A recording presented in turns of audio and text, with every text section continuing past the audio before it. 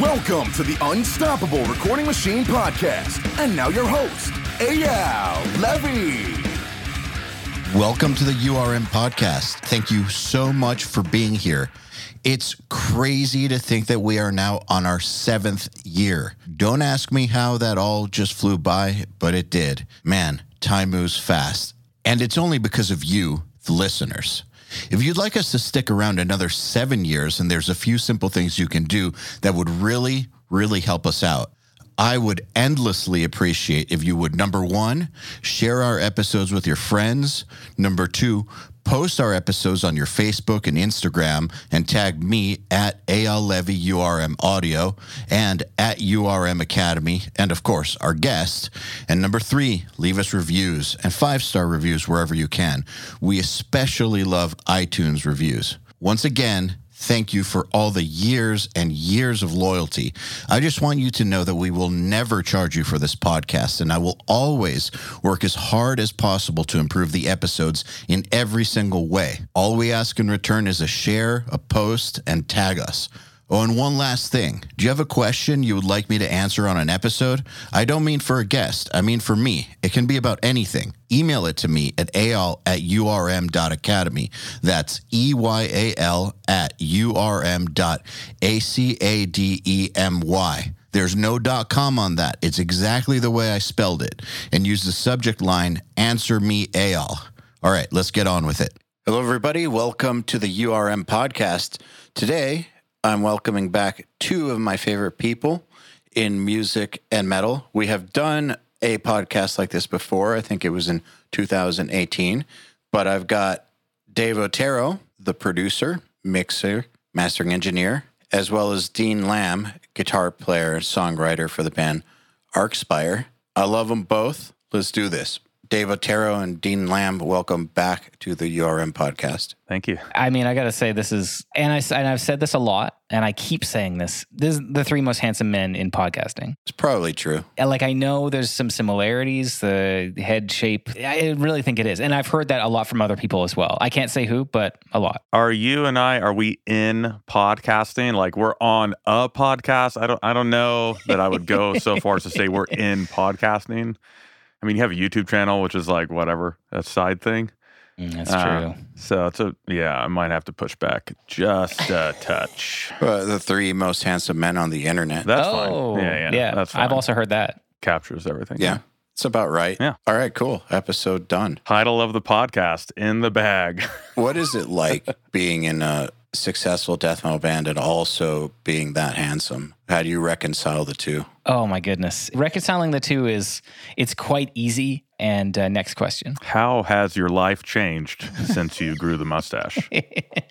Okay, my band Archspire was down with Dave Otero at Flatline Audio in just outside of Denver in 2020, and I grew a mustache, and I kept it, and I loved it. And I had it for about 1.5 years, and I was rocking a mustache, and I was very proud of it. And I just, for some reason, whatever, I just grew out a beard, whatever. And one day my wife, she comes up to me and she says, "Yeah, it looks better this way. I was never a fan of the mustache." And I said, "What? You let me go for 1.5 years?" So I can't tell if that's her being kind and loving to me, or I don't know what that is, but or disengaged. Like disengaged from reality. Who are you? No, from you. Well, yeah, it's weird. I loved the mustache, and we are filming a new music video in a couple weeks' time, and I might bring the mustache back for that music video. I'm unsure. She may just have to deal with it. Yeah, you better start now, or it won't be nice and full and bushy. That's true. I liked the mustache, for the record. I thought it looked good. I thought you pulled it off well. I tried. I certainly tried when you guys were down here. That was like a thing. Yeah. It was like an album thing. Yes. Yeah. Chelsea threatened to like leave immediately. I made it like 4 days, and she was like, "This cannot happen." Well, which would you rather have, the upfront honesty or like the delayed for the last 1.5 years you looked like shit? Like, which one would you rather really have? Either is fine. I can work with either. Truthfully. It's pretty lucky that anybody wants to be with us anyway. Mm-hmm. I've had both. Can make both work. As long as they think you're ugly, then you're good, I guess.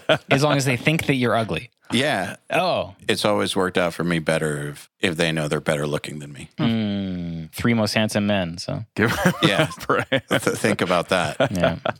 So what are you doing for this album? Or what album? What album am I even talking about? Oh my goodness. This album? Yeah.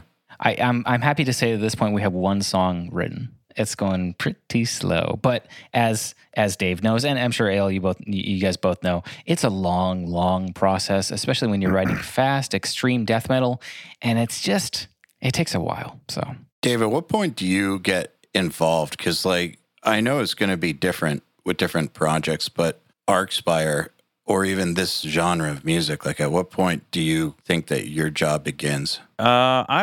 It takes a while, and it is a little different, like you said, project to project. And it also changes, like, the more I've worked with a band, just because that communication is already there. But honestly, like, definitely not right now. Like, I wouldn't mind if he sent me a demo and I give him some, like, casual feedback. I wouldn't really start, like, digging in until essentially all the songs are written on the band's front. Like, I typically like to only hear songs once or twice until it's like a few weeks before we're actually in the studio. And then at that point, I'll start drilling in a little bit harder. But I try and keep a lot of that because, you have those ideas, those like initial reaction ideas, which I think are super important and kind of honestly like part of what a producer is supposed to do is provide that fresh perspective as opposed to musicians who have like sat with that music for years in some cases. So I like to retain as much of that as possible. For the bands here, I only want to listen to the song enough times to understand like the song structure and kind of where everything goes and how it feels. But before that, then I try and keep it real short and sweet. So if Dean were to send me like this one song now, I would listen to it once or maybe twice, and then maybe offer him like a 1 or 2 sentence feedback on just like my like delete it. Delete it. This song is trash. Have Toby write all the riffs next time. Yeah. I purposefully keep things at like arm's length until the point where I'm actually able to like get my hands dirty and like manipulate songs and riffs in real time with a band. The thing that's hard for us as musicians is when we write something and we get married to an idea, even if it's not a good idea, it just sounds like it should be there after listening to it 20, 30, 40, 100 times, whatever. And I guess what you're saying is you're trying to not get married to the ideas, whether they be good or bad. Yeah. You just want to get the first initial, holy shit, is this cool? And then, okay, what can we change? Or what do we need to change, or what could change to make the song better, rather than, okay, I listened to it 100 times, and but when we change this one riff, it sounds kind of out of place. It's like you don't want to be in that space. Not at all. And I've actually like run into that situation where I'll get songs from a band, and there'll maybe sections or entire songs that honestly like feel a little flat to me. And then we'll work on them and sometimes those parts just like don't change. It depends on the band and like the time we have. Like, you can't make every single song a banger for every single project. It's just not feasible. And then by the time we're done in the studio, I'm like, no, that's cool. I'm into it. And then maybe we finish it and the album like kind of goes on my phone, and then I don't listen to it for a few months. And then I listen to it back, and I'm more inclined to feel the way I did when I first heard it than after I was done with the project, if that makes sense. You're not used to it anymore. So like I'll hear a finished product and be like, oh shit, it still is like kind of flat. It still like doesn't quite have like the magic cherry on top that I wanted to try and get. But in the process of working on it, as well as, 11 other songs, it just never really happened. And I thought it was fine when I was used to it. So it's like, I kind of think I trust that initial impression more. So that's why I try and like retain that. Because I feel really strongly about music immediately. Like when I hear a song 1 or 2 times, like I pretty much know a performance, a riff, anything. I can tell right away like what I feel about it. I'm very rarely indecisive. You should trust that. I really think you should. And if you don't trust that, you should find a way to develop your tastes to where you can trust it. I can tell you that with like Doth songs, there's stuff from 10 or more years ago that arguments about a part or a lyric or something that I lost the battle. But there's 2 things that can happen when that happens is either the idea is better and you like it, or you just let it go because the other person feels so strongly. There have been a couple where, I just ended up letting it go. To this day, when I hear those parts, I feel the way I did then. Like they never grew on me. However, when those parts back then did make the song better and we did get rid of something that I worked on for a long time that just got axed, which is a lot of stuff. I don't even remember those parts that got axed. I can listen to the original demos, hear them, and be like, oh yeah, I thought that was cool at the time, but now I see why we cut it. That was a good decision. Yeah. But man, the stuff that back then I didn't like, I still don't like. It doesn't change. I feel the same way. Like there's a few, like a lot of things come down to like a democratic process in the studio at times. If people have disagreements, usually there are like minor things where if it's anything that's like super imperative, then you can't have like, it can't win on like a 3-2 vote, but if it's a small thing, then sometimes that shit just happens. Like just slightly the majority is in favor of it and the rest of it's just like, okay, fine. I could still hear those and like those, like, I'm like, yeah, I don't love that part. But I think another thing that's kind of like the next step. So once you develop that musical sense is learning to separate your personal tastes from your like producer-esque guidance, if that makes sense. Because there's some parts I'm like, okay, I don't like this, but it's me. It's just me. It's just me personally that doesn't like this. I think there are a lot of other people that would. And in that case, like it's a different conversation. Then you can't be like charging in to axe it if you can identify it. It's just a personal taste of yours. There is a difference between like your personal musical taste and then like where your input should be as a producer. And that's another one that's kind of difficult to discern at times, but it's all part of me. It's like a huge part of what a producer is supposed to do. It's just like provide that guidance and sort of be like the audience member in the room and speaking for the audience member, essentially. But by the way, how much are we getting paid for this podcast? I was just thinking about that. I'll invoice you guys later. Okay. Yeah. I just wanted to clear that up. While we're on air, I just want to clear up how much we're getting paid, just to make sure that that's all out there. But I think that there's a role for having the audience in the room during the writing as well. And what's great is that we have a vocalist who, I'm still unsure if he graduated high school. I don't know. I can't tell. He may or may not have. I don't know. In a lot of ways, Ollie, our vocalist, acts like the audience. And in some ways, also Spencer does, our drummer. They don't think about chord progressions in the same way that Toby, Jared, and I do. We'll come up with a riff, and they'll say, wow, that sounds great. And in my head, I'm like, we're not even finished. There's so many more things to it. But if that initial thing sounds great, then, oh man, we can add details. It's going to be a banger riff or whatever. Yeah. Or sometimes we'll come up with something and they'll be like, no, I don't like the sound of that for whatever reason. But in my head, I'm like, yeah, but it's a something cadence, but it's a resolving to the whatever bullshit that doesn't matter. Yeah. Because music theory should not be prescriptive. It should be descriptive. So whatever sounds good is the thing that sounds good. It's not like, but I'm going to use music theory to make a riff. You can do that. And of course, it's been done many times. But I think that writing something that's idiomatic to the instrument, that feels good, that sounds good when you're playing it, and then you can use music theory to describe it. And if it sounds good to someone who maybe doesn't have all of their chord sounds memorized in their ear as much as our bass player Jared does, who went to, jazz school, that doesn't matter. The audience is the person who's going to benefit from that. And it's an interesting thing to have 5 people that are very different in the room together writing, and you get all their perspectives, and you just have to kind of let go at some point and be like, you know what? You're coming at it from the audience perspective. You're probably right. This riff is probably too highfalutin, whatever. It doesn't matter that I'm doing hybrid picking into tap. Who cares? Yeah. What does the riff sound like? I've noticed like most of the more successful bands I've worked with have a good balance of that in the band. And not to say that Ollie and Spencer don't have like advanced musical stuff, but as far as their initial impression, it's like the feel of the music. It's like how a riff hits you. Yeah. And not so much focus on the like musical details like you were describing.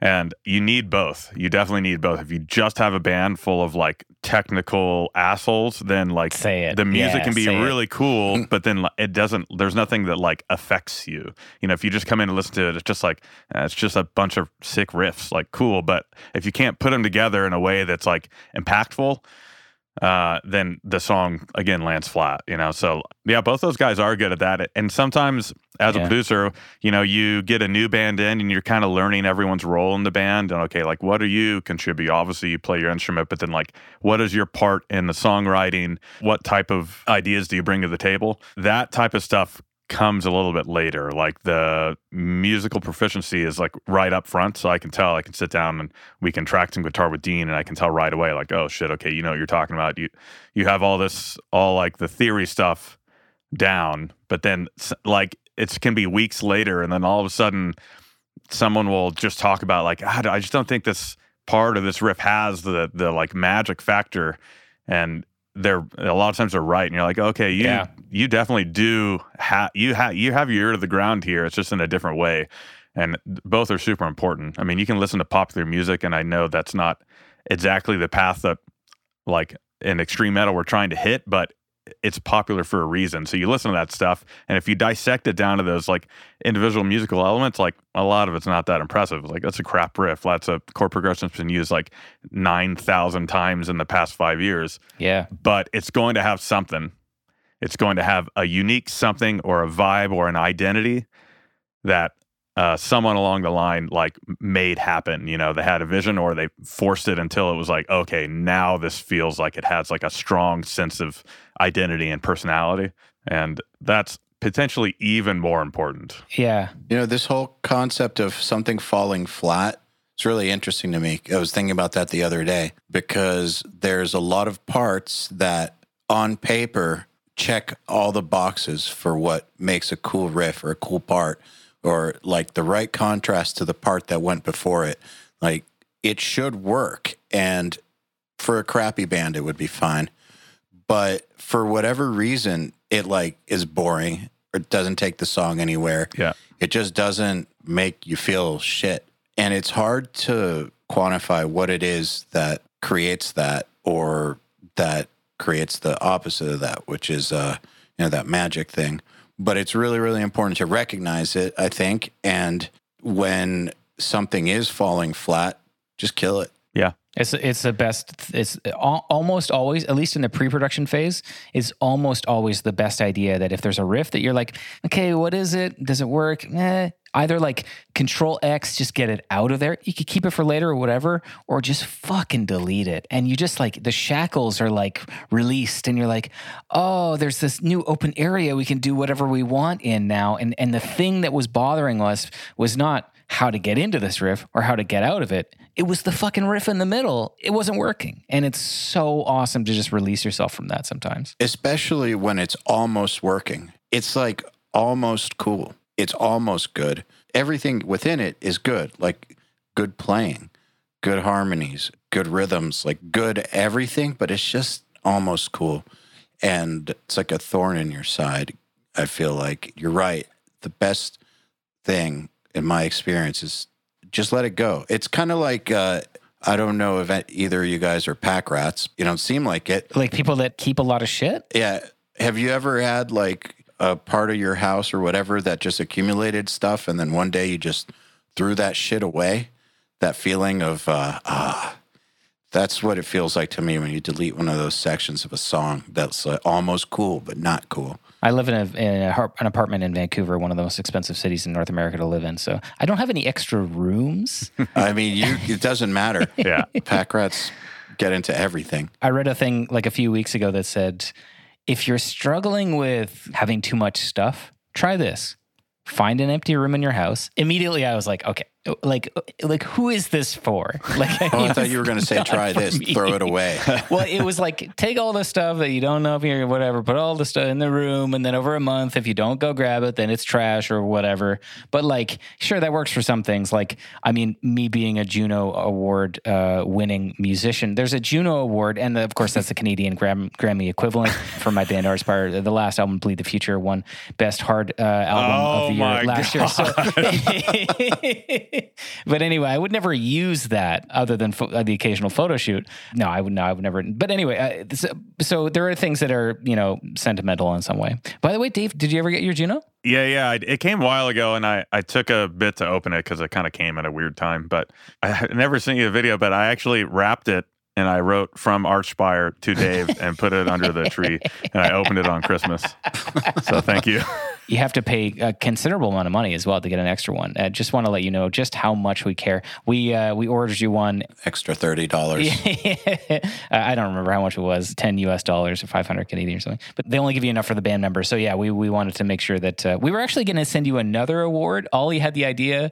Wow, this is going off the rails. We don't ever get any awards. We just, for whatever reason, got 2 in 1 year. And it'll be the most we ever get ever. But we got like a Canadian British Columbia Provincial Music Award, and we were going to send it to you, but I was like, let's just leave it here. It's for us. I don't want him. My thought is that if they would have thought about me when they filled out the paperwork the first time and just put my name down initially, it probably would have been free.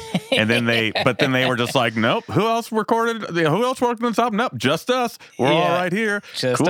Us. Yeah, we'll just put our 1, names 2, 3, down, 4, and then I was like, hey, where's mine? And they were like, fuck. That's pretty much what I think happened. But I do appreciate it, especially since whatever. You had to pay so much after you forgot to put my name down initially. That's really cool, you guys. Yeah, Canadian dollar is really weak right now too, so it's really hard. Yeah, I also don't know like what to do with it. It feels a little strange to just like part of me just wants to like carry it everywhere with me, like put it in the passenger seat of my car when I like go to the grocery store, put the seatbelt in, just like make like a case that straps to my shoulder or something, so it's just there all the time. Yeah. Yet it's not in this shot. Yeah, the part of me that's winning just like leaves it on a shelf at my house that no one ever sees because it feels sort of strange to be like, look at me. You're lucky to work with a band from a country where the standards are so low for winning awards that we won one. Yeah, I'm so lucky to work with you guys. You're right. I'm so lucky. It is pretty wild, though. Yeah. I mean, honestly, the Canadian government has been very good to us. Factor Canada is a government agency that also helps out musicians, bands. They do grants federally as well as provincially. There's a few organizations that do provincial grants. I mean, dude, the only reason why we could have really gone, I think 2018 was the busiest year we ever had for touring. And, we got to do Japan, Australia, New Zealand. The next year we did Tel Aviv. We did like a bunch of tour for like 2 US, 2 European, like a lot of touring. And that was at a time in the band where it was our income, our main income, which is amazing to be able to say because it's so rare that actually happens. And it's almost impossible when you go further into death metal that you can even ever achieve that. And a big reason why is because we've had assistance from the Canadian government to kind of help us float costs that we eventually then down the road recouped. But the initial costs are so high. And now talking about bands that are touring today, we just booked our flights for our upcoming European tour in March, and I don't know, almost double the price of what we paid for flights. Yes. Well, the last time we went to Europe 3 years ago. So, and then all of those other expenses when you get over there too, that they're also going to be, from what I hear, they're going to be double, triple sometimes as far as gas and lodging and drivers and vans and buses. I don't think people who don't do this understand the astronomical costs involved with going over an ocean to tour. Yeah. It's obscene, actually. It is. I don't understand how bands early in their career do it if they don't have either government assistance or tour support or something. It's all at-risk investment essentially too. Yeah, so it's seriously. Like you have to put so much money up front, and something like a weather system can come through and just like it's gone. Yeah. Obviously a huge thing like a pandemic like jacked tons of bands, like put them like potentially years behind because the money was spent. It's just like you can't get all of it back. It's a risky business, and like a lot of business is like that. You got to risk a lot to gain a little, but I wish there was a better way for bands because they're not like, I know they are businesses, but they're not always run like that. And I understand it.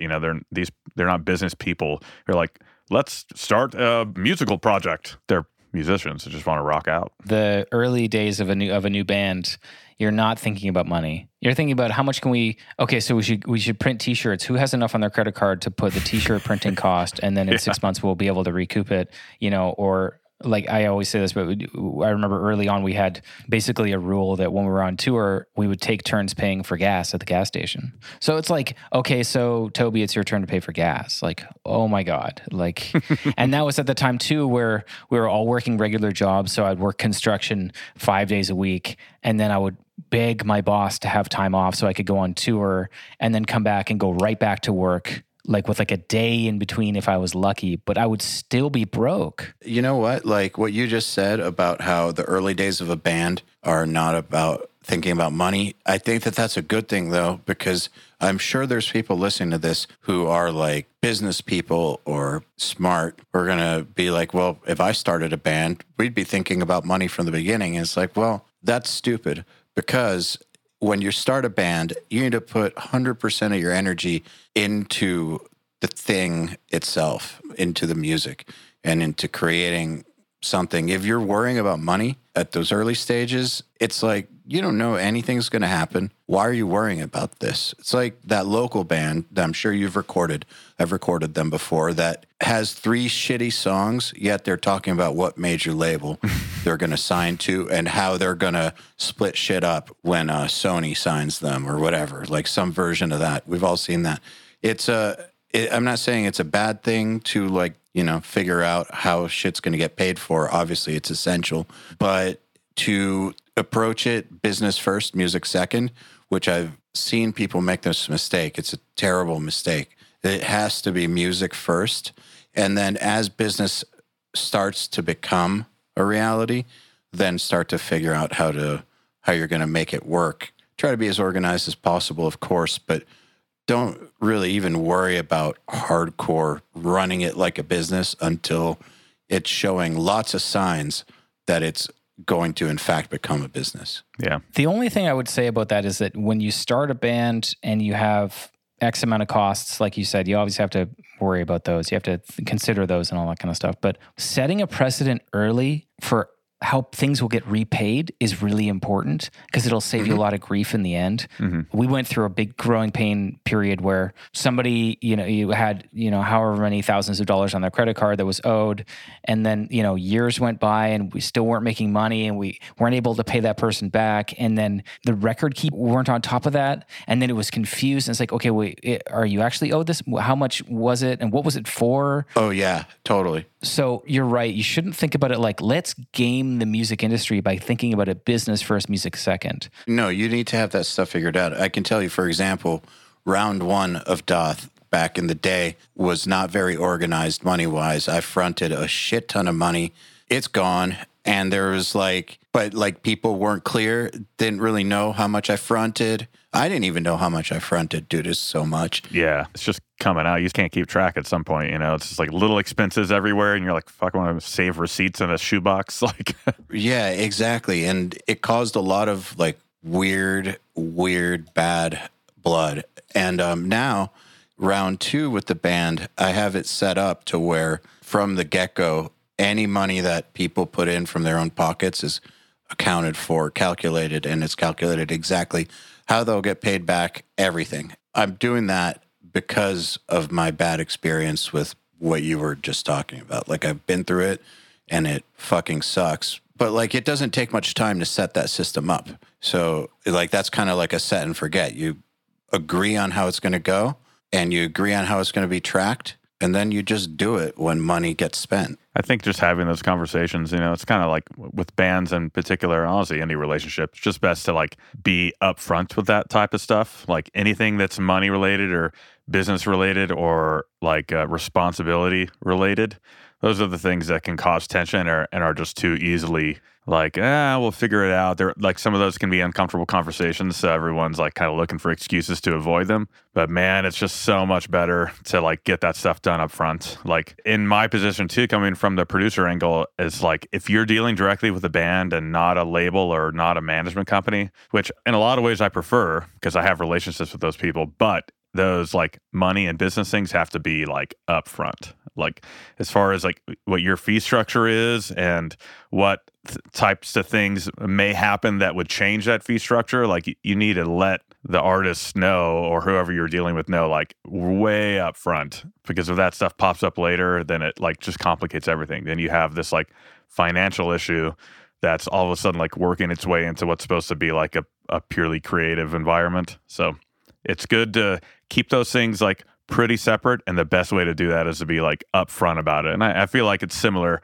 within a band too, you know, like just need to have those conversations. And like AL, you kind of have a cheat code this time just because of your business experience, you know, like not only what you learned from Doth round one, but just with URM and like all the multiple entities that you essentially run and manage today. Like it's a little bit unfair for you to be like, oh, it's just super easy. You just set up, you know, because you know. I didn't say it was easy. Rick, pay us for the podcast. What are we getting paid? I didn't say it was easy, just important. You're right. I'm sorry. Okay, I'm sorry. You're right. We had a fight. It's okay. Okay. The first few years, I remember the first time I ever taught a guitar lesson for money. I mean, if you are a musician listening to this is, I think everybody probably has this experience at one point where you exchange musical content, whether it's lessons or an album or a t-shirt based on whatever, you exchange it for money. And there's like a thing in your head where you go, you dirty son of a bitch. Yeah, the thing I did that I studied for 10 at that point years or whatever when I taught my first lesson ever, that's worth something. Of course. And even then, it was the first lesson I ever taught, and it was agreed upon with me and the student he was like 16 years old or whatever. And it was like, yeah, okay, so X and X dollars, whatever. I don't think it was charging $20 an hour or something stupid like that. And I remember at the end of the lesson, I was like, okay, cool. So yeah, it's $20. Is that cool? And I was like nervous. And he's like, yeah, you got to talk to my mom. I don't have any money. So I was like, okay. So I go upstairs and I talk to his mom. And she says, "Oh, my husband has all the money, so you'll have to wait. Maybe next week I can pay you. I don't know." And I remember I was shaking because this is the first time I ever got any money in exchange for music. And I remember being like, "I need to leave here with money. You agreed to this, and I need the money that I'm owed." And she's like, "Oh, okay. I think I have a 20 or something." You see this baseball bat? Yeah. Do you want your son to ever walk again? I mean, shred again. Is what I meant. Right. And that's the first time I went to jail. And the second time I went to jail was, no, it's a scary thing. And I feel like that was a really a big stepping stone for me from being an amateur musician, whatever, to being like, this is what I can do for a living, actually. And I'm sure with both of you guys, you both have your own unique experiences with that. I know with Dave, I'm sure the first time you recorded a band for money where they paid you, that must have been a crazy experience. It felt weird to me. And it's actually like the response that you had right then for your first time. And you were like, fuck no, bitch, you're paying right now. That's pretty cool, actually. I don't think I would have had the same relationship. I had to learn those lessons, you know, because I always wanted to be like, oh, yeah, that's cool, and just keep everything nice and cool on the creative side. Like, that's sort of my default personality at times, and is to be a little bit non-confrontational. I've had to kind of like work on that, not to like become an asshole, but just to assert myself and like not be taken advantage of. And you learn those lessons the hard way. So now it was different, and I'd probably come out the same way that you did. But the fact that you had that response off the bat is pretty cool. I don't know where I got it. I pulled it out of somewhere. It's not something that my character is necessarily always like. I just, for whatever reason, I was like, I need to prove this to myself that I can do this. Because if I don't do it now, I'll never do it. It's probably served you well. Like that is maybe one small piece of the puzzle of why you and why Aspire has been successful, is because you like you said, what you have holds value, and you're like determined to receive it in some fashion, which is good. What music should be like that, but too often I think musicians kind of lean the other direction, where it's like, it's just art, man, you know, and then like get taken advantage of. Yes, it's hard to set a price on yourself, though. Yes, I find that's a very difficult thing to do, because at the end of the day, it's pretty arbitrary. I mean, there's ways to think about it. Like, if, you're totally booked and people are in line, then yeah, maybe you can raise your price. And if you're underbooked, then maybe you should lower your price. Like, little calculations like that you can make. But at the end of the day, it is pretty arbitrary. Like, how do you know what you should charge? Like, it's a tough one. I think for producers, it was very uncomfortable for me when I first started charging. I felt super uncomfortable asking for money. And then when they paid me, I felt ashamed, or it was weird. I had a little bit of that too. Yeah, like I wanted to look away.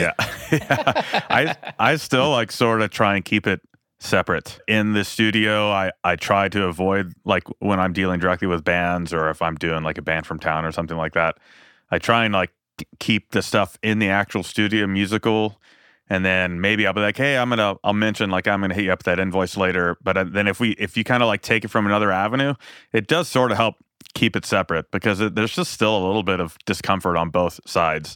At this point, it's not usually from my side because I'm used to it by now, but it still feels weird to like mingle the two too much. They're just very different, man. Like business and music are just so different, at least for me, because I have to have like one foot in both sides, you know? And with artists, I just prefer to keep it like all creative. It just feels better that way. It feels like that's what more my role is supposed to be in that situation or in that relationship. It's worked well for us because I don't think we've ever paid you. No. I've never paid you. No. I don't know where, like maybe somebody else, but I really don't think so. I really don't think we paid you. Yeah, no one's ever paid me. Actually, I should look into that. It's always been taken care of. In fact, last time it got a little tricky. There were some like communication slowdowns with the label. And then I think I mentioned it to you and I was like, hey, this is taking a while. I'm having trouble like getting this taken care of. And then you kind of you gave me some backstory. You're like, oh, because of this. Hold on one moment, please. And then like 20 minutes later, it was just like cash starts like falling from the sky. It's like, hell yeah, awards. Dean called it in. So yeah, sometimes like there can be other situations like in play also, but I think that's the only time we've really had to deal with anything. And it was literally just like, hey, Dean, can you just like light a fire real fast? And then you did immediately and it was taken care of. So I prefer it that way. The funny situation that you just described basically is, all right, can we get that guitar take one more time? Oh, by the way, I haven't been paid anything for what I'm doing right now. But anyway, so guitar, you know, it's just, it's funny to combine them. It could end up being strange. Yeah. What do you think is a good time to start charging for services, musical services? Like, what's the right time? I think that the first time I taught guitar specifically, I wanted to move in that direction. I knew that it was worth something when I realized that if you go to mechanic school and you are working on people's cars at that point, I had been playing guitar for 10 years and I had been studying music theory. I had been studying, learning how to play songs. I was in a band that was now playing shows. I had been in multiple bands. I had recorded a few albums that are just like home albums or whatever. And I knew I was pretty good at guitar. And the amount of time I put in, I thought about it. I'm like, if I was a carpenter and I'd spent that much time on this thing, I would be getting paid. Why don't I start pushing myself in that direction? And I think the time is when you can make the switch mentally that your expertise is worth it. And it sucks that as musicians, as artists, and I'm sure as producers, we devalue ourselves. We don't think that we're worth it because society has kind of told us that art is kind of whatever. You know what I mean? Like, at least in North American society, oh, you play in a band, what people are kind of excited, but oh yeah, maybe I'll buy you a beer for whatever, I mean, this is years after I started teaching, but during the pandemic, guess what kept everybody sane? Art. Everybody was sane because of music, because of TV shows, because of artistic expression, because of books. This stuff is so valuable, and we just devalue ourselves because we see the behind the curtain and we go, all I did was sit there for 2 hours and play random notes until something kind of cool came out, I think. But it's derivative. It sounds like this band, blah, blah, blah. None of that stuff matters. It really is make the switch in your brain that the thing that I'm doing provides a service to someone, and that is as valuable as getting to work on time. That's as valuable as, having something fixed in your house. Like, it is a valuable service. And man, we just fuck ourselves, honestly. Yeah, pretty much. That's actually why in lots of cases it is good for a band or producer to get a manager. That's the number one reason, I think, is to collect on money and to set the price for things. It's not so much like with a producer manager, for instance, it's not about them getting gigs for the producer. It's about them negotiating things and getting payment. And I think it's precisely because so many producers are uncomfortable with that and will devalue themselves and just don't want to talk about money or don't think they care about it that much or whatever. A good producer manager takes care of that. Yeah. And I'm not saying that people who aren't ready for one should run out and get one, but I think that is the primary role for one. It's a little different with bands because a band manager is out there looking for opportunities, but still at the end of the day, they are negotiating prices and having those conversations that maybe the band doesn't want to have, doesn't feel like they want to get into an adversarial type relationship with the people that they work with. Yeah. So a manager will be that person. When you say producer manager, what do you mean? There are managers for producers. Not every producer has one, but they're like a manager. Yeah. Just like an artist manager, but they manage producers.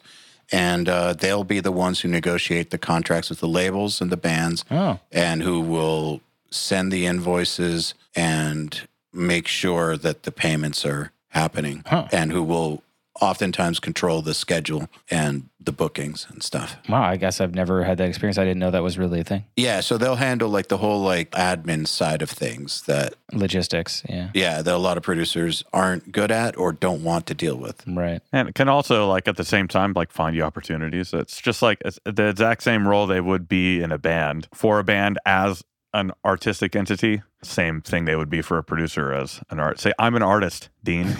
I'm an artist too. So it's to be like the same thing, you know, like find you opportunities, negotiate your value, that sort of stuff.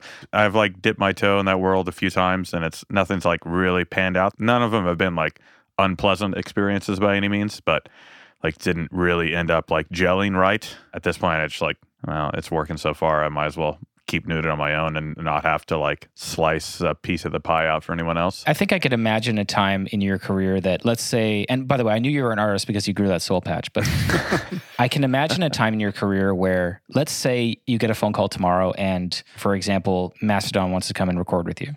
So this is I would say a bigger band than you've tracked, probably, right? Yeah. Yeah. So let's say if you get that and you start, and your career starts going, it is working longer timescales and working with more people. I guess that would be, okay, now it is too much for me to handle on my own. There's too much scheduling.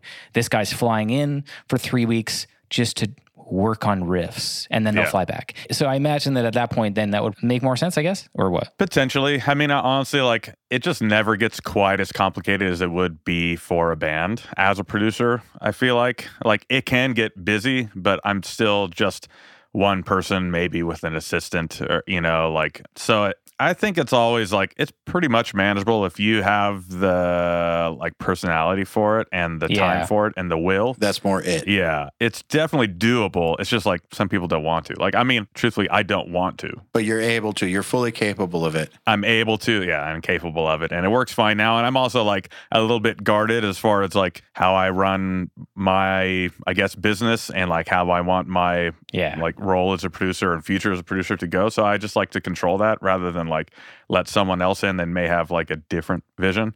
That could be a good or bad thing. I don't know, because I'm just like sticking with this for now. Well, the thing is, lots of these producers who have managers, it's oftentimes not that they could do it on their own, though some can. Yeah. Some can for sure. A lot of them really suck at it. And it doesn't necessarily have to be a producer manager, but it's in their best interest to have a partner who handles that side of things. Yeah. Because they themselves, they're definitely smart enough to do it, but maybe they're not organized enough. Maybe they're not, just don't think about that shit. Or they just really want like, as we've been talking about for a while, they just really want to separate those two worlds like completely. Like they want to never, ever have a discussion about finances with an artist or even a record label, like ever, you know, because like, it's just easier for them and they prefer to only be creative, and then they can just defer everything to the other guy.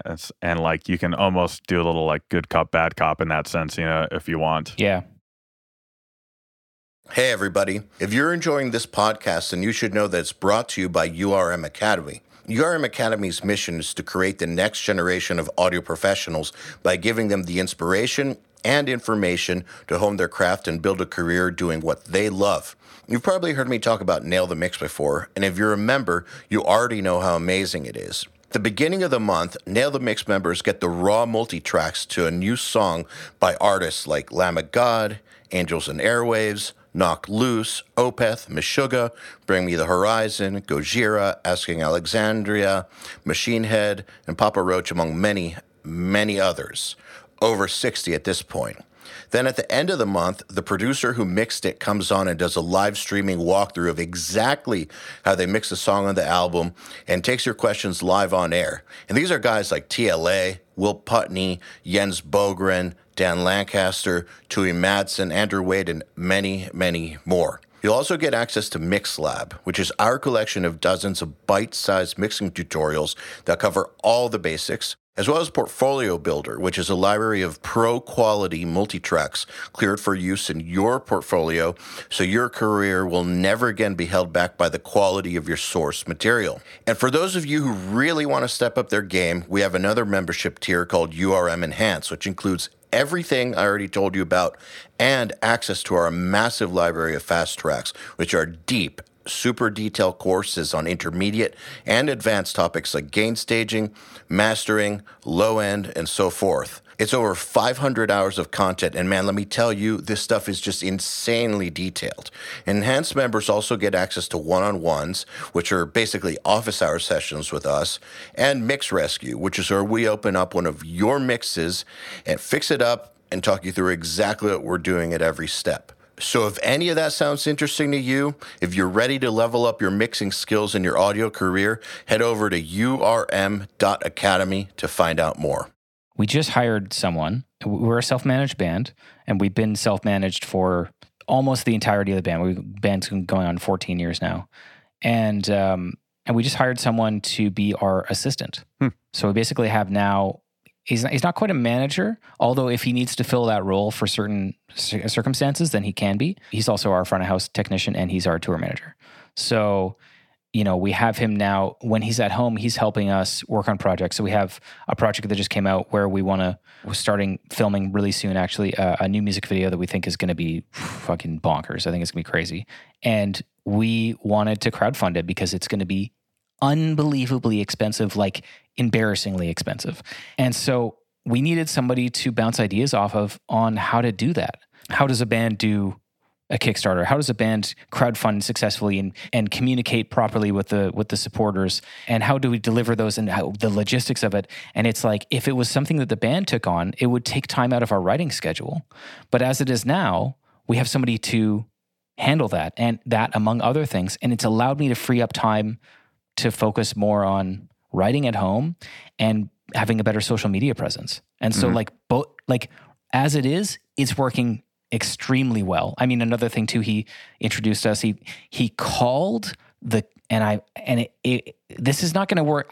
Let's say, I'm not going to say this. Okay. I'm actually not even going to say the name of the brand, but he called a brand's factory and said, I represent this band. We want to work with you guys. And they gave us an artist endorsement. I would have never done that. And he found the factory hotline, got in touch with somebody, and said, "Here's the details. The hotline or whatever." Yeah, $22.99 a minute. The endorsement now that I say the story, hotline. Yeah, no, please tell us what the brand is. Yeah. Actually, I went to this crazy club the other night called the Factory Hotline. I don't know if you guys have ever heard of it.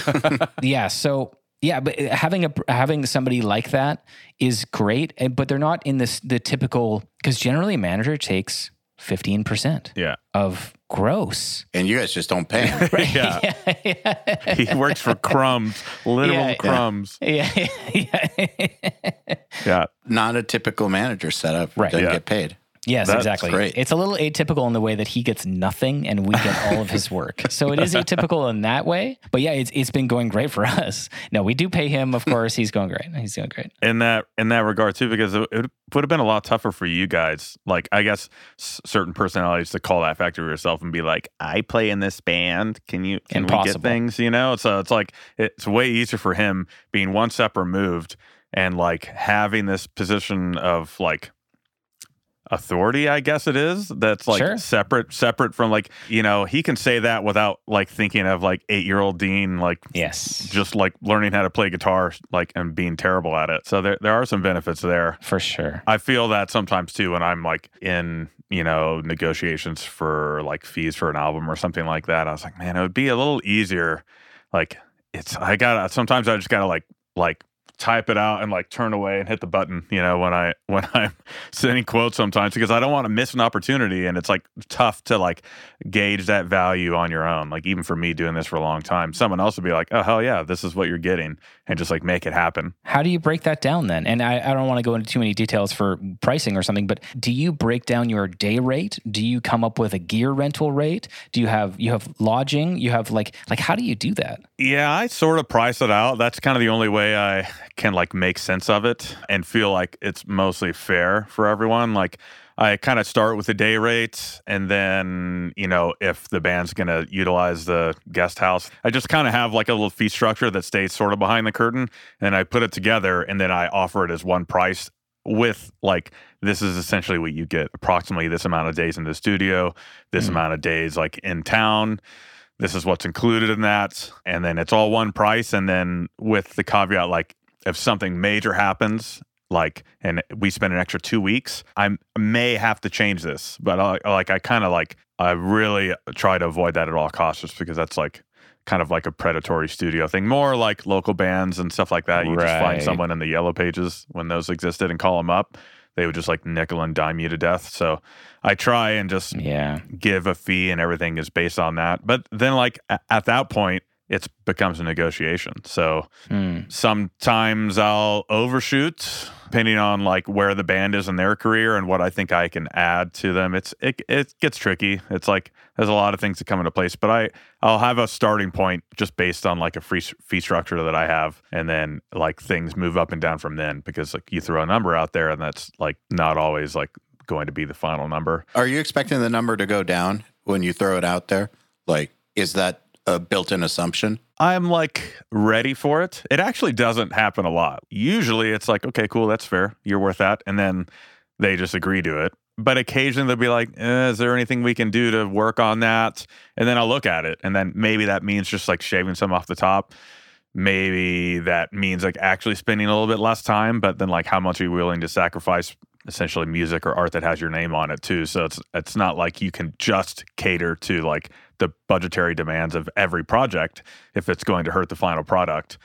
And I also just can't work for like half price. Like this is my, it's how I pay bills too. So it's like, it's kind of just all a balance. Are you still bartending at the Factory Hotline on Saturday nights? Only every other Saturday now. Yeah. And then that's great. Nice. Congrats. Yeah. Congrats.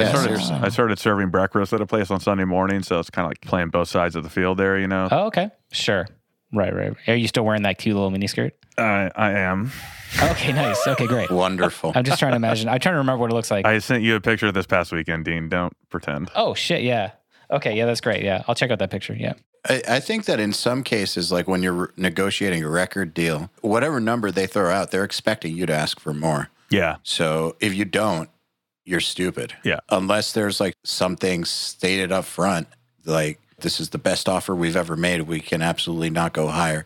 Like they're expecting you to ask for more, and then have some negotiation. It just depends. There are no like rules to this stuff. That's part of this business emerging from music situation, where like the people you're dealing with usually aren't business first. Like even the people who are in almost purely business roles, like at record labels and management companies, like if you find yourself in that role for death metal, it's probably unlikely that was your path from like age 14. You know what I mean? Like you came into it from the creative side.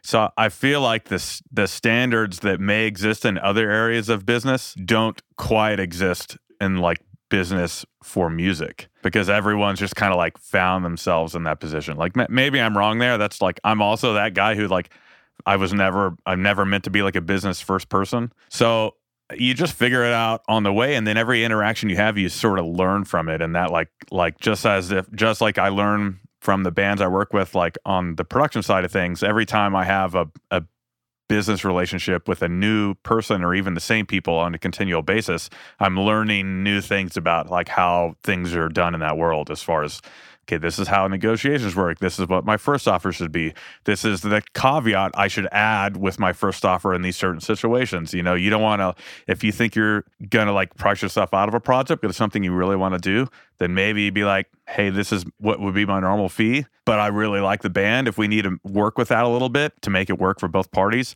I'm willing to do that. So that can be a caveat for certain situations. Now, everyone that's listening that I've done business with, when I haven't said that, they're like, wait, what the fuck? I actually have a question very specifically about the quote that we just got for the last album. I believe it said final offer, hard offer. $1,000 nice Canadian discount. Oh yeah. And when I read that, I immediately thought you just added $1,000 and then took it off as a discount, which is what I immediately thought. I was like, okay, well, this means nothing. Maybe we're stupid. I've never even thought to change the price. I've never been like, let's get that. I'm just like, oh yeah, you're worth it. Yeah, it's worth it. Ah, fuck. The reason why we went to you is because I'm handsome. Yeah, sure. But the Monolith of Inhumanity album, A Cattle Decap, it was amazing. Mm-hmm. It sounded amazing, and that band went from being a smaller band that we saw that I saw in 2008 or something in Seattle, Summer Slaughter, and they were almost opening, or maybe they were two of 8 or whatever, and they went from that and they just shot up. And the quality of the album, the production, the boost in the songwriting and the catchiness and the hooks, I mean, that's the reason why we went. And we saw the studio documentaries and we thought, oh my God, we need to do this. And I don't even think we ended up going to you until another, 4 or 5 years after that. But we always thought, man, we got to go to this guy. So yeah, I mean, for us, I think the first one was scary. It was more than what we were expecting to pay, but luckily Season of Mist, our label, it's been our label for the last 10 something years. They said, it's a chance, it's a risk. If you guys want to take it, we'll back you. We'll make sure this happens. And then the next album, they said, of course, yeah. I mean, let's go back to Dave and do another album. Yeah. That being said, please don't rip us off for the next one. Please. I don't know. I've been tracking that Kickstarter. The first one, I think, honestly, kind of goes back to me having that relationship with Gordon. I mean, he told me that specifically. Gordon Conrad from Season of Mist. Yeah, from Seasons, and me knowing him from Relapse and him trusting my output. He told me, he's like, when I threw that price out, he was like, this is definitely like above what, these guys are contracted for. He's like, but I'm going to push like personally to make this happen. Maybe he was just telling me that, but. No, that's true. Yeah, but he did. And then I think it has worked out for everyone involved. Like fruits fallen from the tree of Archspire into my garden as well. Well, I noticed that you got a quad cortex there. What is that? It's a quad cortex, yeah. All right. Okay. Anyway, so next question. No, are you using that instead of the Kemper or what? I definitely like it more than the Kemper. Wow. In general. Now I kind of just use like a wider range of shit. I'm still usually using amps like on final tones. Sure. Usually. The Quad Cortex is really sick though. And there's a few albums, like I don't know if either of you guys have heard the Nuclear Power Trio stuff. It's not, we did a record last year that is not out yet. I think it's a tricky time to release an album with a band that has Putin in it. So maybe that's part of why. What did he do? Yeah. What are you talking about? Did he do something? Maybe that's why. I think he is having an argument, currently with the country. Dude, that Quad Cortex is pretty fucking great. Yeah. I've got one that I have not messed with it enough, but the little bit that I have, and also we used it for tracking tone on the 3 songs that we've done already.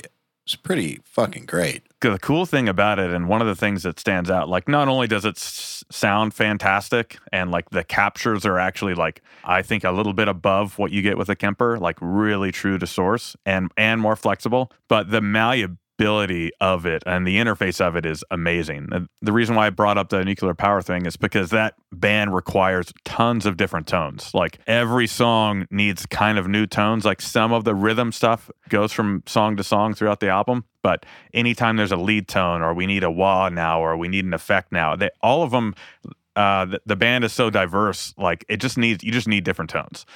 So with the Quad Cortex, you have like, you start with your basic, you know, template that you make for the album.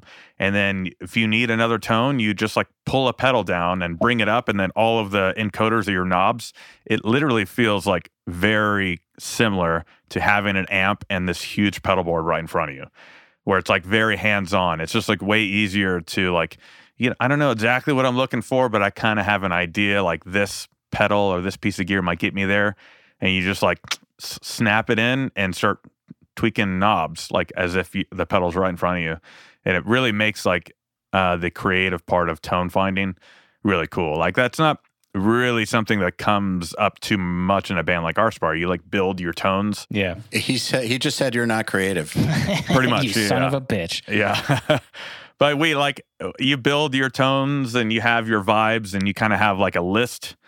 And then it's not often you need something that's like totally different. But for some projects you do, like in the rock realm, it's just more common. That's where the Quad Cortex really shines. And you can save them all as scenes and it is really cool. This is a commercial now for the Quad Cortex, but it's so sick just how quickly you can like make things happen. If you need like an expression pedal, it takes 2 seconds to plug one in and map it to literally any control on any of the devices that you have in your patch. And all of a sudden now you're controlling that knob with a pedal. So it's wicked. I dig it a lot. I also need to spend more time like really fleshing it out. And they're kind of constantly updating it. And I haven't quite caught up with all of that because it's just not like I'm not always tracking guitar or whatever. It sounds great because, and if anybody's listening that works at Neural, and I've talked to many people, I mean, the product that Dave is talking about right now sounds really nice. And I would love to get my hands on one. Oh my goodness, it'd be so cool to try it out. Reached out many times, replying to emails about working together on my YouTube channel to absolute silence. So, hey, if you want to send one my way, I promise you I'll do lots of videos about it. Maybe have your guy, your factory hotline guy. Call him up. Yeah. Maybe I'll see if I can find the Neural Factory hotline number for you. Yeah, please do. Yeah, please do. Yeah. It is phenomenal. It really is. Yeah. And the box is really cool. Yeah. I will say the packaging is, I mean, who cares, right? But like when you get that box, it's fucking cool. Yeah. I don't think that you should overlook what the functionality and the sound of a piece of music here based on the packaging. However, you're saying the whole experience. Yeah. Yeah, it's so good. So much care went into it. I wish I knew. Yeah. I wish I knew. Yeah, you'll never see it. You'll never see it. I'm looking never. one. You just have to take our word for it. Yeah, fuck. Yeah, I agree. I appreciate that. I'm not as mad when it's like an expensive piece and then they also put some time and money into the packaging, but sometimes when I get like a $40 item and I was like, if you just put this in a poly bag, it would have been $22. $1,000 packaging for a $40 item. I was like, okay, I like the packaging, but I didn't really want to pay for it. I would have rather just like spent $5 fewer. But for like a relatively high dollar item like the Quad Cortex, it is appreciated. The packaging should match the experience.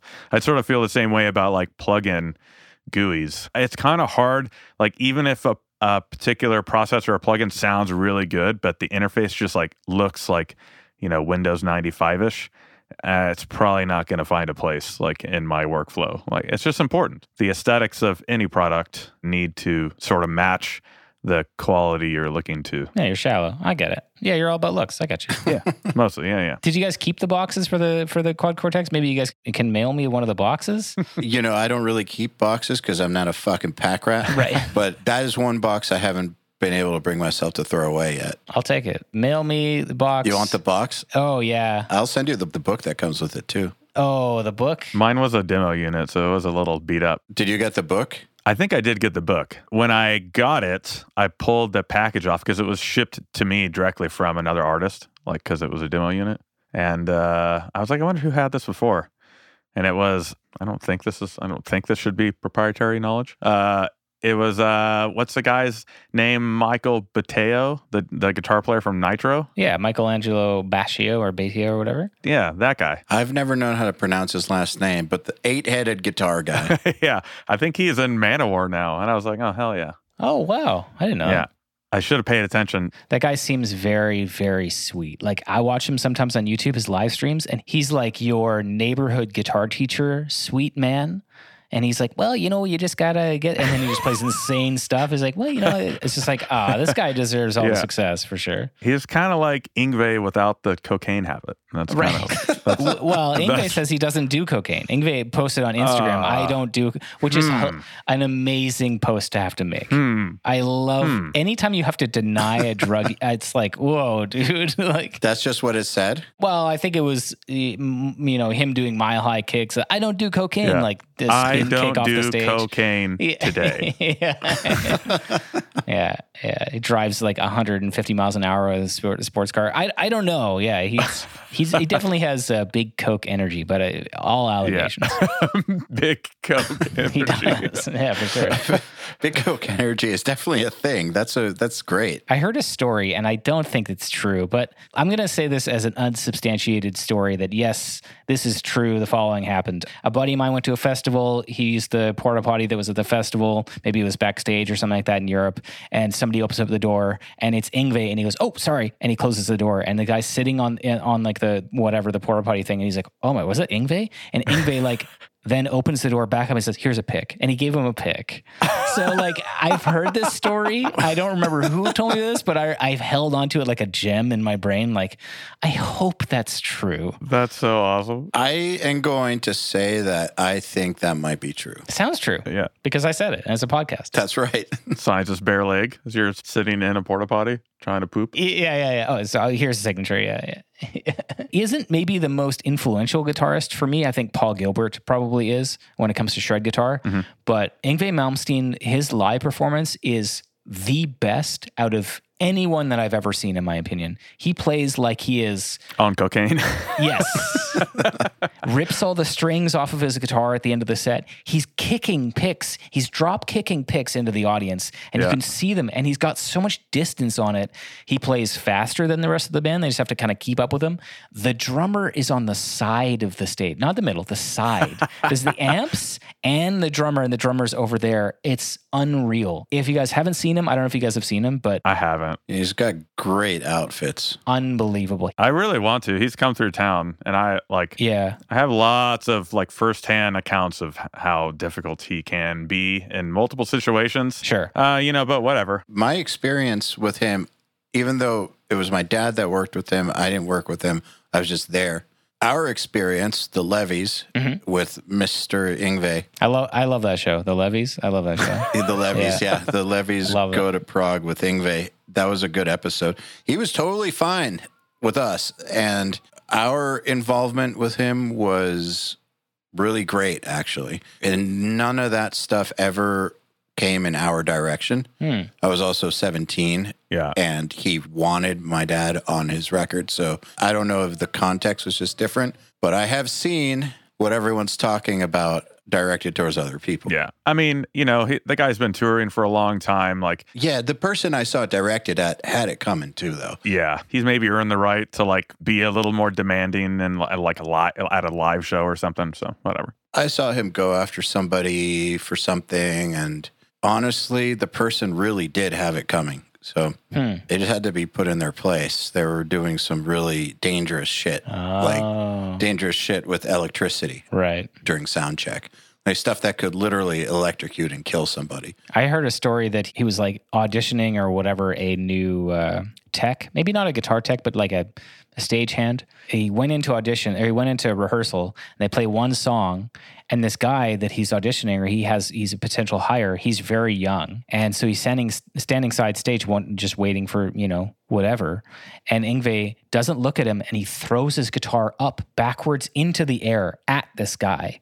And the guy goes, oh my God. And he runs and he grabs the guitar out of the air. He throws it. I mean, if you've seen him live, he literally does that. He throws the guitar. And Yngwie turns around and he goes, you're not fired, and then walks off the stage. So it's that's crazy. It's like he walked out of my imagination onto the stage.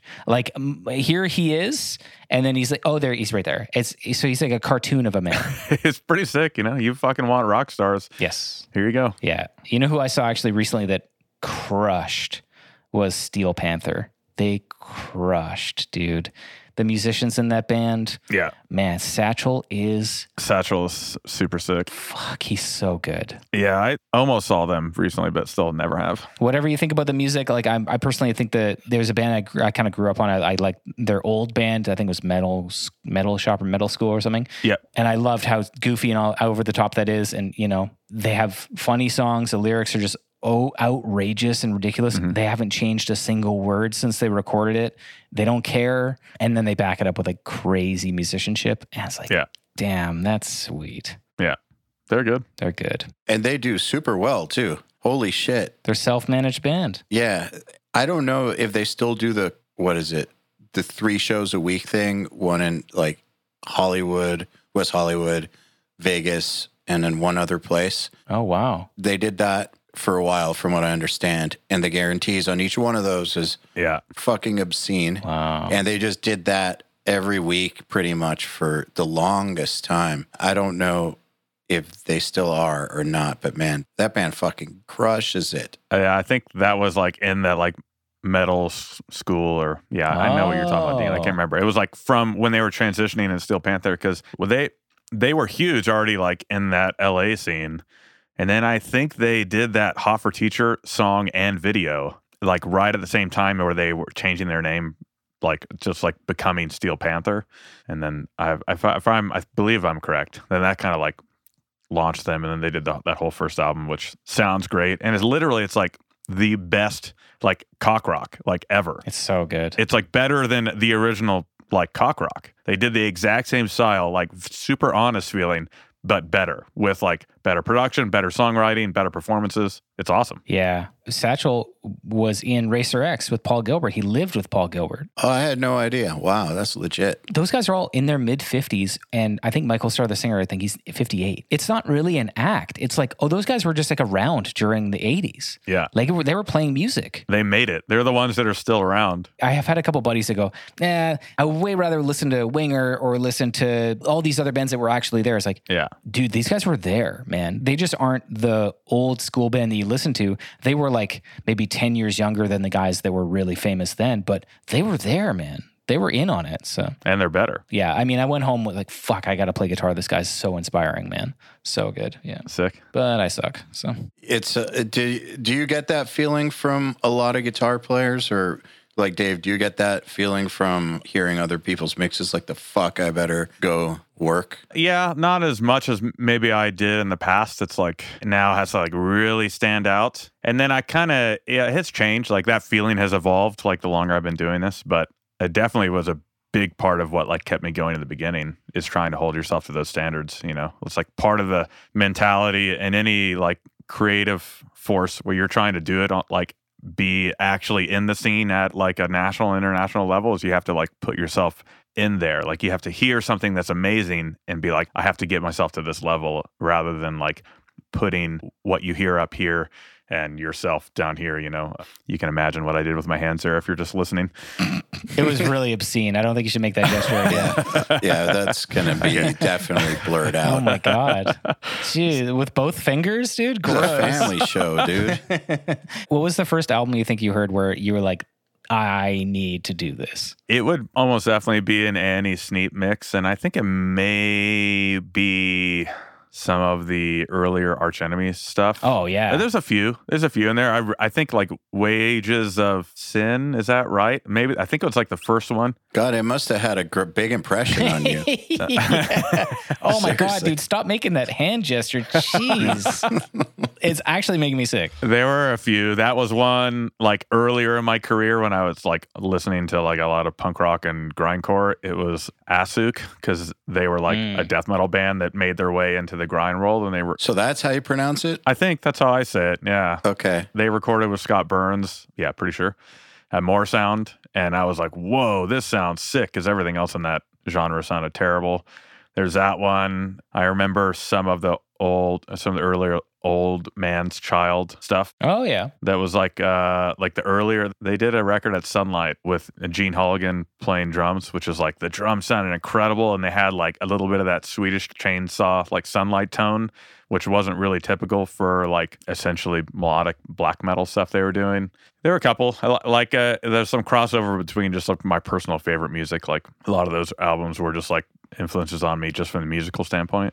Was it like one of those things like, I have to do this, like there's no alternative? Yeah, and it pulled me in. I was analyzing like how, okay, well, that snare sounds crazy. It's like, how does it sound so cool? And like, now I know it's because it was a sample mostly. But at the time I was like, how do I achieve this? What about you, Dean? Was there like you had to? Yeah, Paul Gilbert. And Steve Vai I was really big into, but Paul Gilbert was like, how does somebody pick this hard and this fast and this accurate? And just mind-blowing. I think I posted on, this is like maybe 7 or 8 years ago or something like that. I posted on Facebook like, oh man, or Instagram or something. I love this Paul Gilbert live or instructional DVD. I watched it a lot when I was a kid and I still love it. And I got one of my buddies who I used to watch it with, who played guitar, and he said, "You're still watching that?" And I said, there's so much there. And guitar is a relatively new instrument. I mean, electric guitar is very new, but we've had some of the best players ever that now the instrument is going in an interesting kind of direction. Lots of different directions. You have guys like Aaron Marshall. You have the dudes from Animals as Leaders. You have Pliny. You have all these kind of newer, like, wow, they're playing something really different. They're not doing fast alternate picked runs. They're doing jazz-inspired, two-hand tapping, rhythmic slap stuff. And it is different, but there's something about a big pick, hard, and oh, this is going in a gross direction. Don't look at me like that. I didn't mean it like that. Oh my God. No. Big pick energy. Sorry. Yeah. Sorry. I got something in my brain. But there's just something about like the 80s tone of guys like Paul Gilbert that it just does it for me, man. It's like, that's what I want to do. But the problem I feel, and Dave, you said exactly this. You said, how do I get that snare tone? And then you're like, that was probably sampled. People don't know that. And that exact thing happens with guitar. I taught kids. I mean, I taught at a music school for 4 years or something, and I would teach a lot of kids. I think I started 40 students a week, so I'd see a lot of people. And every once in a while, you get a student who cared, who actually gave a shit. And I would be a little worried because they're entering into a world of lies. You listen to a recorded guitar track, it's lies. I mean, it's almost always lies, unless they're listening to, I mean, even then, back then, splicing tapes together, take after take, it's the thousandth take of a 6-month recording session or whatever. And even then, it's a very hard standard to hold yourself up to. But now, I mean, it's so much harder. And when I was younger, I came up with listening to Tool, then Opeth, then Dream Theater. That was kind of like my path, to more technical music. My way into death metal was like Opeth into Necrophagist and Dream Theater into Between the Buried and Me. And like, I liked all those bands. But now you have bands like Rings of Saturn, a band like Lorna Shore, Jason Richardson. Now, these are examples of incredible musicians, but they're also utilizing modern recording techniques. A band like Surreption is a great example as well. This is like the best you can get multiplied by modern recording techniques. And it sets a standard for people that are coming up in music that might be too high for them to go, oh yeah, I can attain that. And they shouldn't necessarily try to attain that because it is impossible. I mean, if you listen to the albums that we've done with you, Dave, it's like, I didn't just walk in, go, take one, rip through, see you later. Like, you know what I mean? Like, we've recorded all these albums live. Oh, right. Sorry. Yeah. Other bands do this. We don't do this. Yeah. So the generation of drummers, Alex Rudinger's generation of drummers, I noticed this, and Dave, you probably noticed it too in the studio. The ones that grew up listening to sampled and edited drums, but when they were kids, they didn't know that they were edited or sampled. They just thought that that's how you play drums. So you end up with freaks like Alex Rudinger and that whole school. So there's something to be said for that bar. I agree. And then kids not knowing that it's fake-ish and then upping their level. It's like the whole thing with running the 4-minute mile. People thought it was impossible until somebody did it. And then once somebody did it, then a bunch of other people did it shortly thereafter. And now, I mean, running a 4-minute mile is still impressive, but it's no longer this insane feat. Like, it just means you're a good athletic person who can run kind of fast. Drummers are maybe like the best example of that, and probably the one that I thought would be the most unlikely because of like the physical demands. I felt like would have created like a hard ceiling for some of these, but like it's insane how good like the cream of the crop drummers are like live now. Yeah. Yeah, and the thing is, even though we think, I'm just assuming, maybe we as people always tend to think it can't go any further. Yeah. It's just a natural thing because we can't see how it can go further personally, but someone will take it further because someone always takes it further. So I feel like anytime I feel like there's a ceiling on something, I need to just step back and realize that I only think that because it's not me that's going to break the ceiling, but someone is going to step up because that's what always happens. So like things like BPM, Dean, I know your band like is fast as fuck. Those are speeds that, you know, when Doth was around round 1, nobody even considered reaching those types of BPMs. We had a song on the Concealers album that hits 270. Right. And that was beyond fast for that time. It's still pretty fast, but it's not rare anymore. It's not like some rare thing. In 2008, it was a rare thing to hit 270. Now, I mean, it's fast, but it's not pushing the envelope at all. For sure. Some of the best death metal is written in that tempo range for sure. 220, 240. I mean, Necrophagist is all 220, 240. See, you're like, yeah, it's slow, but cool. Yeah. Well, the thing is, it's all relative to what you're playing, right? I mean, you adapt to the tempo. And for us, you know, we think about the relationship between the kick and the snare, and we want to bump that up, and we want to, you know, gravity blasting is, you know, it's a staple to the genre. And you know, Spencer's been working on his doubles on his feet for a long time, and he's really like pushing the speed there. But I think a big thing is the marketing of it. We market ourselves as, and when we go on stage, we say we're the fastest band in the world. That just sounds cool as fuck. I don't care if it's true. I don't give a shit. It's so cool. Can we do a song on the next one that's the slowest song in the world, but everything is just like 128 notes? Right. Is that a thing? Like, but then like the BPM is like 14 or something? Right. Let's do that. Please, let's do that. Okay, yeah. You know, it's like when Howard Stern called himself the king of all media back in the day. Oh, totally. Yeah. He said that before he was the king of all media. I love it. I love it, dude. Yeah. And then he did become the king of all media pretty much once the movie came out and the books and musicians in extreme metal or metal in general can really benefit from looking at the marketing schemes that popular bands have taken. There's beefs between groups. My favorite lately, and I look back at this now and I go, man, this is an amazing idea, is Fred Durst coming out and saying, people hate us, people give us shit, we don't give a fuck. It's like, they were like a huge band. They were huge. I mean, I guess they're the biggest one. I guess people hated you, but I mean, like, you were at Woodstock 99 and you had the biggest crowd and you like drove it to riot. Like, you are one of the biggest bands in the world right now. It's like, it's so cool to just be like, here's what we are. And rappers do that. It blows my mind when I listen to a rap track and the whole rap, all the flows are about how good they are at making flows. It's amazing. They're not even talking about anything. All they're doing is like, here's how good I am. Here's how good I am. But like, I mean, I love Tech Nine, and that's all he talks about. And it's incredible how many times he says his own artist name in the tracks. Tech Nine starts the song Tech Nine, ends the song Tech Nine. He says his name many, many times. I mean, the marketing there is just like, it's just like, here's who I am. One of my favorite shows I've been to lately was Tech Nine. We saw him here in Vancouver, and he went on stage. This is how I look at it from business side. Okay, his overhead is he had a backdrop, one guy on stage as a security guard, and that's it. He went on. He didn't have his own lighting guy. Maybe he had a sound guy, but it was probably the venue. Maybe he has a tour manager, and that's it. I was like, dude, you're making so much money. And you're like, I am the fastest. I am the best. I am the best. And what I loved about it is, I've been listening to Tech Nine for a long time. He's got lots of songs, plenty of them I don't care about. Lots of them I like. The coolest thing he did, he played 50 songs in a space of an hour and a half by only doing a third of each one of the songs and then moving on. Whoa. That's smart. He'll be like, here's the verse, chorus, next song, verse, chorus, next song. And then at the end, he would be like, call out a song and I'll do it. And somebody would say, let's do Midwest Droppers or whatever. And he'll do the chorus. I'm like, okay, who else? And so you got to hear every song that you like. I mean, That's crazy. I don't know how you can adapt that to other genres, but it's incredible. It's like it's like an hour and a half long medley.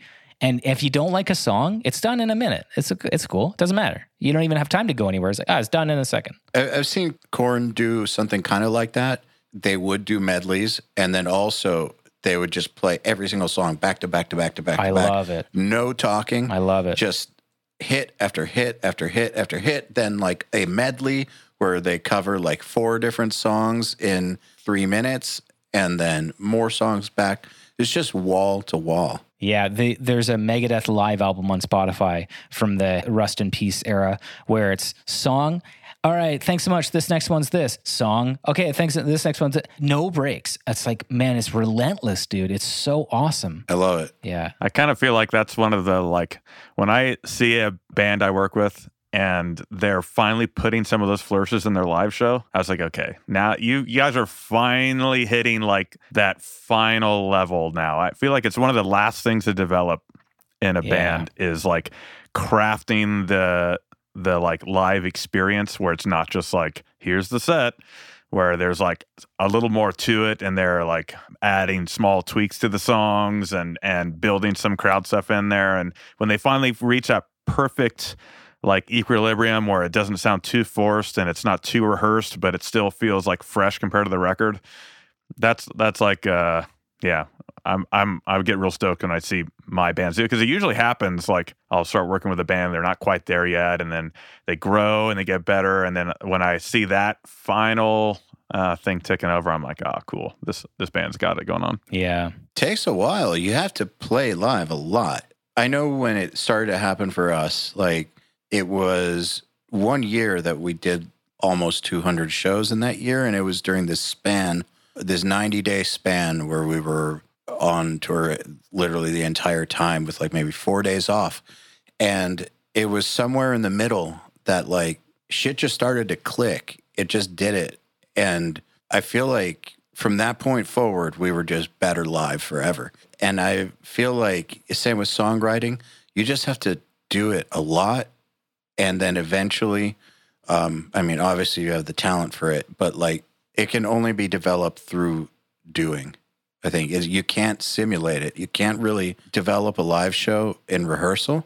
Not enough. Like no matter how much you rehearse, say that like you rehearse for a year to do one show, you will not be as good as a band who toured only for 2 months straight that year. Yeah, you see that a lot in the stand-up comedians. They'll go, you go up on stage or whatever, and like I talked a little bit about Kill Tony, that podcast, and they'll do an interview with somebody and they'll say, how long have you been doing stand-up? And they say, 6 years. I go, okay, and they're not great. Like, how much do you do? It's like, I do 1 set a week, 2 sets a week, but then you see the guys that are crushing it, and they're like, how many sets do you do a week? It's like, I do 6 or 7 a night.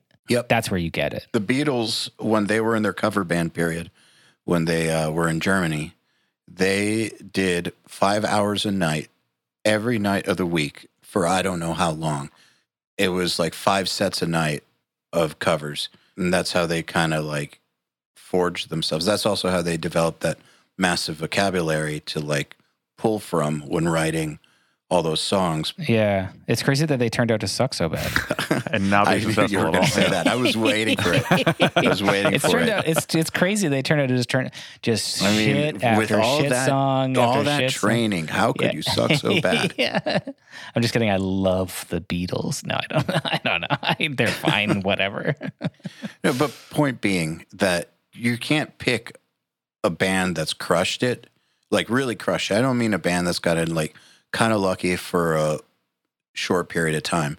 And like a band that has really, really crushed it, their only way to get there is to play live a lot and write a lot of songs, like write often. Really no way around that. Yeah. We've hit a wall before. When we were writing for our last album, we did 5 days a week for 3 months. It was not fun. We hated it. By the second month, we're like, holy fuck, this is too much. And we would have days where nothing would get done. We'd have other days that a lot of stuff got done. whatever. So now we're doing 3 days a week, and we're doing about 2.5 hours or whatever, and then I'll go home and work on stuff. Everybody kind of work on stuff, and it kind of feels like it's not enough. It's kind of like, man, I don't want to go back to 5 days a week, but there's some stuff that we dug out in those really dark times where we're like, I got to go back to the jam spot again tomorrow. Like, this is a full job. It's like, yeah, some good stuff came from that, as much as I hated it. I don't want to go back to doing that. Just build in that suffering. Yeah, I don't want to do it.